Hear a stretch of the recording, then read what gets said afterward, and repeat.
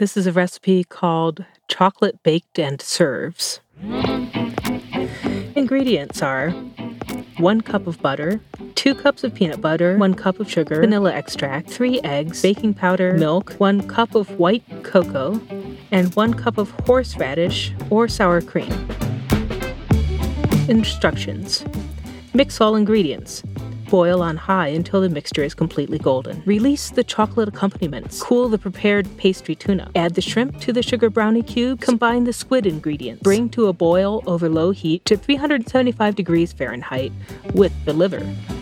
And add chicken broth. What the hell did I just listen to? A recipe for chocolate brownie with shrimp, chicken broth, and horseradish. It sounds terrible. But really, what you just heard is a small marvel. It's a recipe written by a neural network, a piece of artificial intelligence coded by a programmer. Her name is Janelle Shane. This was a recipe that I have actually made because somebody on the internet told me that it was good. I hope you didn't serve it to anybody. I did. Did they know they were eating robot food? Yeah. Eventually, I told them. What was their reaction when they tasted it? Well, it's a normal flourless chocolate brownie. I mean, it's actually kind of unusually coherent for a neural network recipe, and it didn't repeat itself. It didn't do salt 15 times. The problem was the last ingredient. The problem was the horseradish. Shane is a research scientist and the publisher of an incredible website, AIWeirdness.com. It's a compendium of artificial intelligence inventing recipes, trying to tell jokes, and generally being very, very weird. I call it a machine learning humor blog because I really like to look for examples of machine learning trying to solve problems and doing unexpected things with it. Sometimes unexpectedly wonderful, sometimes unexpectedly horrible. When we think about artificial intelligence, our minds sometimes go straight to the Terminator or the Matrix, the Borg, pop culture images of advanced computers dominating humans. Here's the truth about AI right now. It's not supreme, it's not violent, it's often just plain weird. But it's possible that its weirdness is a kind of genius, that we mere humans are at the dawn of comprehending. Can artificial intelligence be smarter than a human being? And if we design machines more clever than their makers, wouldn't that change everything? For The Atlantic, I'm Derek Thompson. This is Crazy Genius.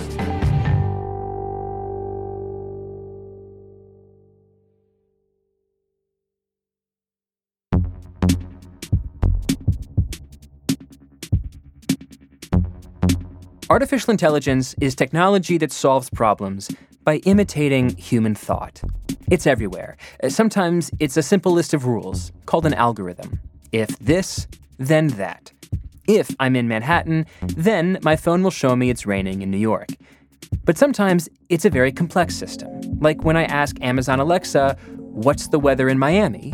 The computer has to hear, process, and speak. So, how does that sort of magic actually work? My name is Astrid Teller. I'm the captain of moonshots here at X. X, the super secret research lab inside Google's parent company, Alphabet. It's the birthplace of a bunch of cool stuff that uses AI. There's Google Brain, which uses AI for speech recognition, Wing, a drone project that uses AI to deliver packages, and most famously, there's Waymo, the self-driving car company you might remember from our second episode this season. So, to explain the mind of AI, Teller started with cars. Imagine you're part of the self-driving car team. Meaning, you have to teach this machine to see and categorize things on the road. And you have to figure out what's a bicycle, and when they make a hand gesture, whether they're signaling a turn. What is a bicycle? What color is a bicycle? How big are the wheels? Is a unicycle a bicycle? What if it's got one of those huge baskets so you can cart a couple things of groceries on? Is that still a bicycle? No human could write a list of rules for a computer that answers all those questions. The variations are almost infinite. Instead, they have to teach the machine to learn what a bicycle is. Hence, the name of perhaps the most famous kind of AI today, machine learning. You could make a big file of tens of thousands of things you're really sure are bicycles and tens of thousands of things you're really sure are not bicycles and show it to a computer, which is what they do. And then ask the computer to learn to tell the difference between these two by looking at these pictures over and over again with all of these examples of bicycles and not bicycles. The machine writes its own rules. You can show lots of examples to a computer, and it can learn very reliably to distinguish those different things, left turns, right turns, arm waggle, from each other. And that, of course, is incredibly important if you're trying to get the car to drive itself. But AI doesn't just imitate human eyes and ears. It can do things that we can't. An interesting look into AI's spooky genius is a technology called generative design. Rather than provide one answer to a question like, is this a bicycle? It takes a question or prompt and offers a zillion possible answers. Generative design is like working with an all-powerful, really painfully stupid genie.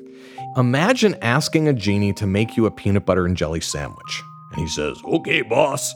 And he slaps some peanut butter on the table, and he slaps some jelly on the table, and he throws the two pieces of bread at you. You're like, no, it has to all be together.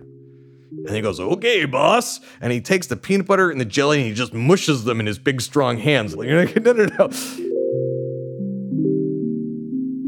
Where is a place where we could actually take this stupid, over-literal genie and actually use it to improve something in science and technology?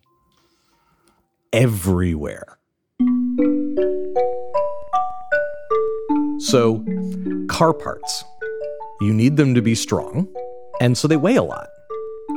If you could make, let's say, the strut in a car have the same strength and flexibility, but weigh a third as much, it would be this enormous boon to humanity because the carbon footprint of the car would be lower.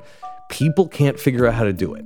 But if you give good specifications to a generative design system for a car strut, it will make something which, instead of it being a solid piece of metal, looks honeycombed, interestingly, in a way that is incredibly similar when you zoom in with a microscope on a bone to the way that bones are built. The AI found a way to imitate biology to design a better car. It turns out that even a dumb genie can be kind of magical. One company that uses generative design is called Autodesk. It's most famous for making software for architecture. Earlier this summer, we went to visit Autodesk at their Toronto office, which was itself a product of generative design. We want to make the office a sort of a demonstration for generative design. Some of the rooms have a blue color on the ceiling. That essentially denotes the fact that the location of that room was generated through computer. That's Ramtin Attar. He's the head of design and social impact at Autodesk. Designing the perfect office space is really hard. So Autodesk started by simply asking employees, what do you want? Who do you want to sit close to? What areas you want to sit close to? What sort of access to daylight you want to have? What does a productive office look like to you? And all those data basically form the base for a quantifiable input that then machine can actually read. Answers to those questions gave Autodesk a huge list of ideas. It fed those rules into an AI, and the machine spit out a few possible designs. Well, more than a few. So for this office design, we generated over 10,000 different possibilities of how this office could be optimized for a set of design criteria that we built into it. 10,000 ideas for where to put the desks, the stairs, the meeting spaces, the toilets. The AI was essentially brainstorming blueprints by itself. Then architects at Autodesk picked through those brainstorms and combined their favorite details to produce the world's first large office space designed by AI. One part we visited was an airy 2-floor office space with a blue staircase leading up to a walkway that went around the perimeter of the room, kind of like the trading space on that show Billions. Down the hallway, there's a giant graphic on the wall. Look closer, and you can see it's made up of all 10,000 possible designs for the office. Each one has a unique score for metrics, like daylight and distraction. I mean, if you look at the final outcome, you can always speculate, well, I could have come up with this, right? Because you're looking at it in retrospect. I think this was a very enriched process that we typically don't have access to when we design a place. Autodesk has essentially built a simulator on steroids. You could use it to design roads, cities. But what's the most important thing in the world that we could simulate? Right now, you cannot simulate biology.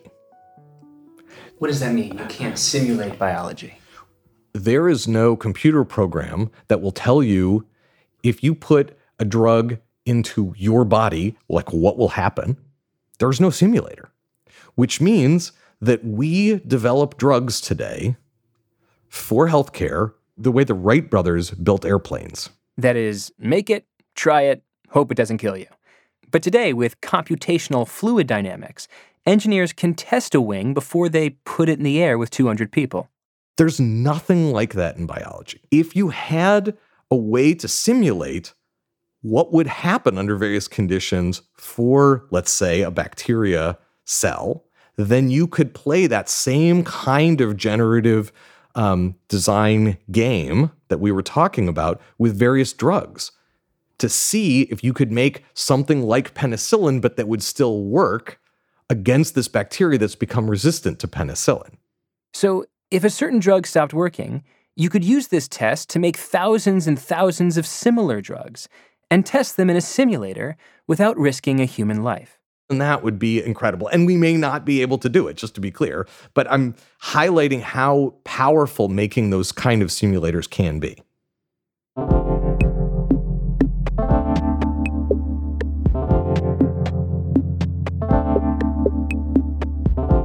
A lightweight car part, a gorgeous office space, a miracle drug. AI has huge potential. Sure, the genie in the machine is super literal, but it's also playful. It can let its artificial mind wander from possibility to possibility. It can discover answers that humans can't even imagine. It can do things we can't. Does that mean the machine is smarter than its makers? They come up with things that are delightful, things that we wouldn't have thought of. Yeah, you can call it a sort of creativity. It definitely has the same effects. We'll be right back.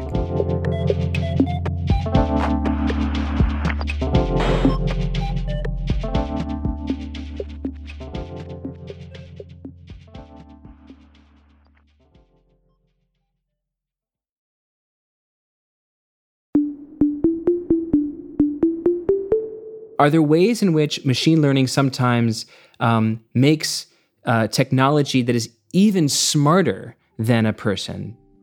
That's a very loaded question. That's Astro Teller again, from X. It's both that they're dumber and that they're smarter, but let's use an example like chess. You can, as the computer, be demonstrably dumber than the person you're playing against, but if you're going to look at thousands of times as many board positions as the person, still beat them at chess, which at that higher level makes you, at least on the dimension of chess playing, smarter than the person.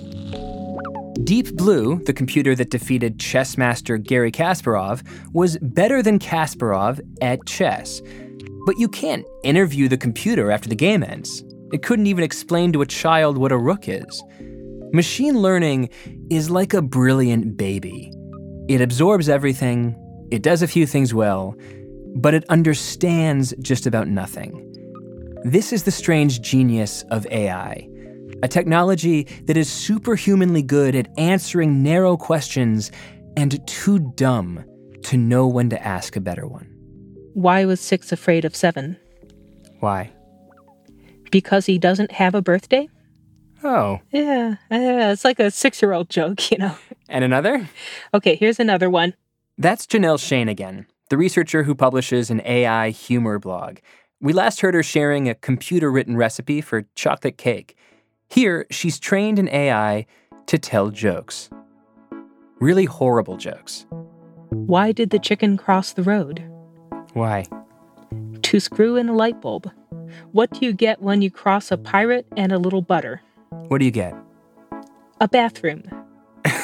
These are so silly. People who are worried that AI is gonna take over the world and crush mankind might be pleased to hear that this technology can't even tell a kindergarten one-liner. But where others might see AI's incompetence, Shane sees something profound, even superhuman. Because their failures are only failures in the ways that we think of them. As far as the neural networks know, this is success. It has managed to achieve its goal, and it was just a different goal from the one we had in mind, and who's to say that it's worse? Earlier this year, Shane discovered a collection of stories from machine learning researchers. Dozens and dozens of anecdotes of artificial intelligence surprising its creators in mostly delightful ways. So there's one really simple one where there was a robot that was supposed to learn how to walk. It was supposed to put itself into some kind of shape that could walk across some distance. And instead of evolving legs and learning to walk, instead what it did was assemble itself into a tall tower and then fall over. How would that be anything like walking? All it was supposed to do was cover some distance. And by falling over, sure enough, it covered some horizontal distance pretty quickly. So it took the goal extremely literally. Just move forward, even if it simply involves falling forward. Yes. And after I had posted about this example online, I heard from some biologists who said, wheat uses this strategy to propagate. So at the end of each season, these tall stalks of wheat fall over and their seeds land just a little bit farther from where the wheat stalk had started. With rapid mutation, the AI quickly discovered what took wheat millions of years to learn. Why walk when you can just fall? If they come up with things that are delightful, things that we wouldn't have thought of, you can call it a sort of creativity. It definitely has the same effects as seeing human creativity. So, Janelle, there is a sentence in this paper that I absolutely love. Do you know which one? Yes, I do, and I love it too. Can you read it for me, please? Sure. These anecdotes thus serve as evidence that evolution, whether biological or computational, is inherently creative and should routinely be expected to surprise, delight, and even outwit us. So there it was, hiding in the body of an obscure paper called The Surprising Creativity of Digital Evolution. A profound lesson. AI's hilarious failures are not to be overlooked. They are evidence of a kind of genius that can surprise, delight, or even outwit us. The genie of artificial intelligence might be more creative than its makers, but to know for sure, we need to understand what creativity really is.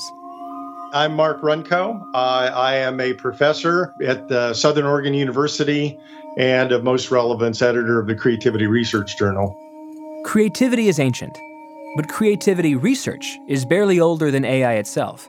It was only in the 1950s that a University of Southern California professor named J.P. Guilford first suggested that psychology should study it. Guilford divided creative thinking into two categories: convergent thinking and divergent thinking. First, convergent thinking helps us come up with the right answer to a question. A convergent thinking question is something like, who was the first president of the United States, where the individual's thought processes converge on a correct or conventional answer rather than moving in different or divergent directions. Then there's divergent thinking. That's the ability to come up with many possible answers to a single prompt.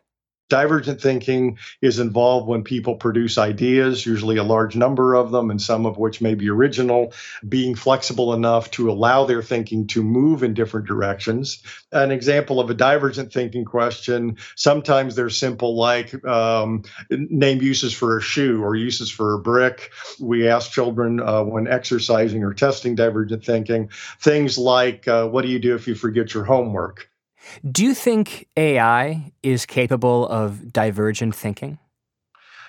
It is. You can, in fact, program computers these days to explore directions they haven't yet explored, to focus on novel combinations. So, if you define divergent thinking in a very strict sense as simply the generation of alternatives, some of which might be original, we can certainly program computers to do that. Do you think AI is capable of creativity? Not yet. Why not? There's much more to creativity than just originality. You can come up with a totally irrelevant idea, and it will be original precisely because it's irrelevant, but not creative. I don't think computers are yet intrinsically motivated. They're not going to turn themselves on and say, I'm really curious about that. They are still programmed and directed. Programmed, directed, and played. Perhaps AI isn't replacing divergent creativity at all. It's amplifying it. Not a weapon, a tool.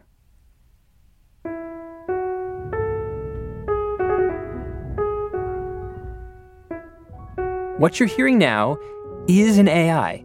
Well, technically, it's an algorithm in a dialogue with its author.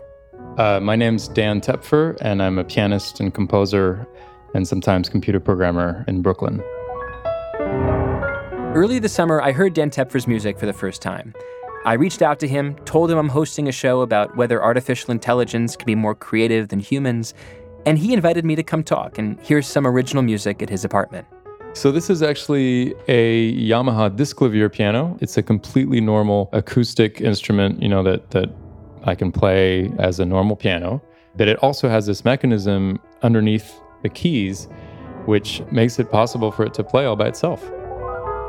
Player pianos are typically associated with replacing humans. Kurt Vonnegut's first novel described a dystopia where supercomputers create mass unemployment. It was called Player Piano. But this machine, way more advanced than anything around in the 1950s, isn't replacing Tepfer at all. It's helping him. I'm improvising at the keyboard, and every note that I play is being sent directly to my computer by the piano. So my computer has all that information. And I'm running programs on my computer that I've written that are able to respond in real time to those notes. On his computer, Tepfer's written rules, algorithms. The computer takes the data from Tepfer's playing and tells the piano to play something in response. It's an improvised duet, but the second piano player is invisible, artificial. There's this kind of sweet spot where I'm improvising and the computer, via this piano, is improvising with me. Because what happens when you're doing that is you enter into this kind of dialogue where the computer is responding to me, right? But since I'm improvising, I can't help but respond to it. For example, right now you're listening to a piece he wrote, improvised, using an algorithm for inversion. Inversion in music means when Tepfer plays a series of notes, the computer plays a mirror of that melody with a small delay. Listen. As Tepfer's notes get higher, the computer plays lower.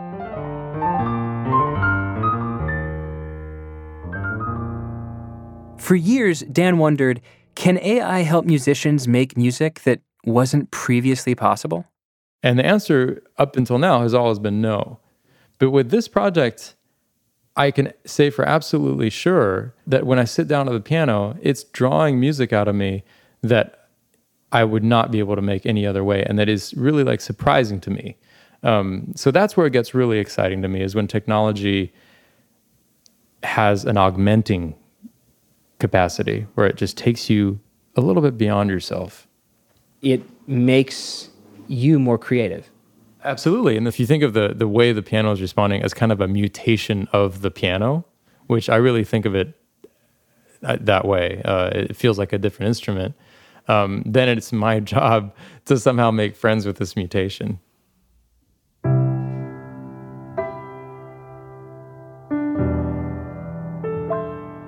Mutation. It's a curious word to use. A familiar one, too. It reminded me of Janelle Shane's favorite story. The AI that was supposed to walk, but instead fell forward like a stalk of wheat. The machine didn't fail. It mutated. It evolved. At the top of this show, I asked if artificial intelligence was smarter than a human being. But perhaps AI isn't smart the way humans are. It's creative, the way biology is. Evolution itself is a conversation between divergence, mutation, and convergence, selection. AI speeds up the steps. It's natural intelligence. And it's natural intelligence that, harnessed responsibly, we can use to design better cars, better food, better medicine. Yet, for all their powers, these machines can only answer the questions that humans ask.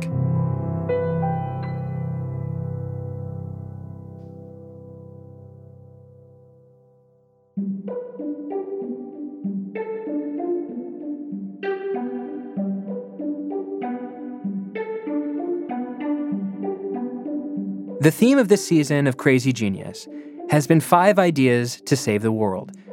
In many ways, it has been a celebration of not just creativity, but divergent creativity, the ability to make connections between widely different domains. It's the climate scientist who asks, what if a volcanic eruption offers a solution to global warming?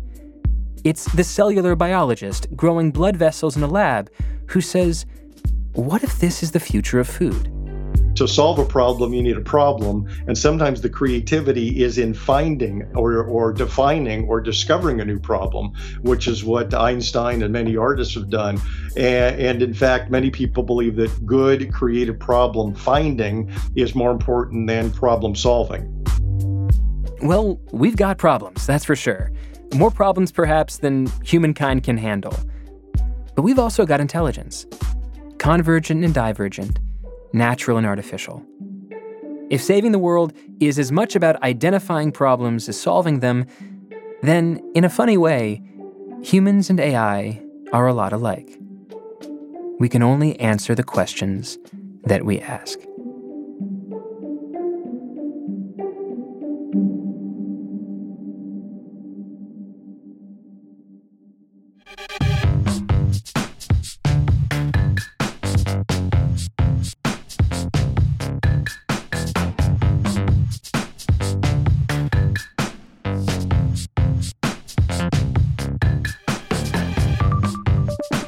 Crazy Genius was produced by Patricia Jacob and Kash Mihailovich, with help from Agaronesha Shagre. David Herman is our engineer. Breakmaster Cylinder composed our theme song and most of the music in this episode. Catherine Wells is the executive producer of the Atlantic Podcast. Special thanks, as always, to Matt Thompson and Tundo for designing all the art for this season. And a super special thanks to Paul Ruest and Argo Studios, where we recorded this season. I'm Derek Thompson, and thank you so much for listening to this, the second season of Crazy Genius.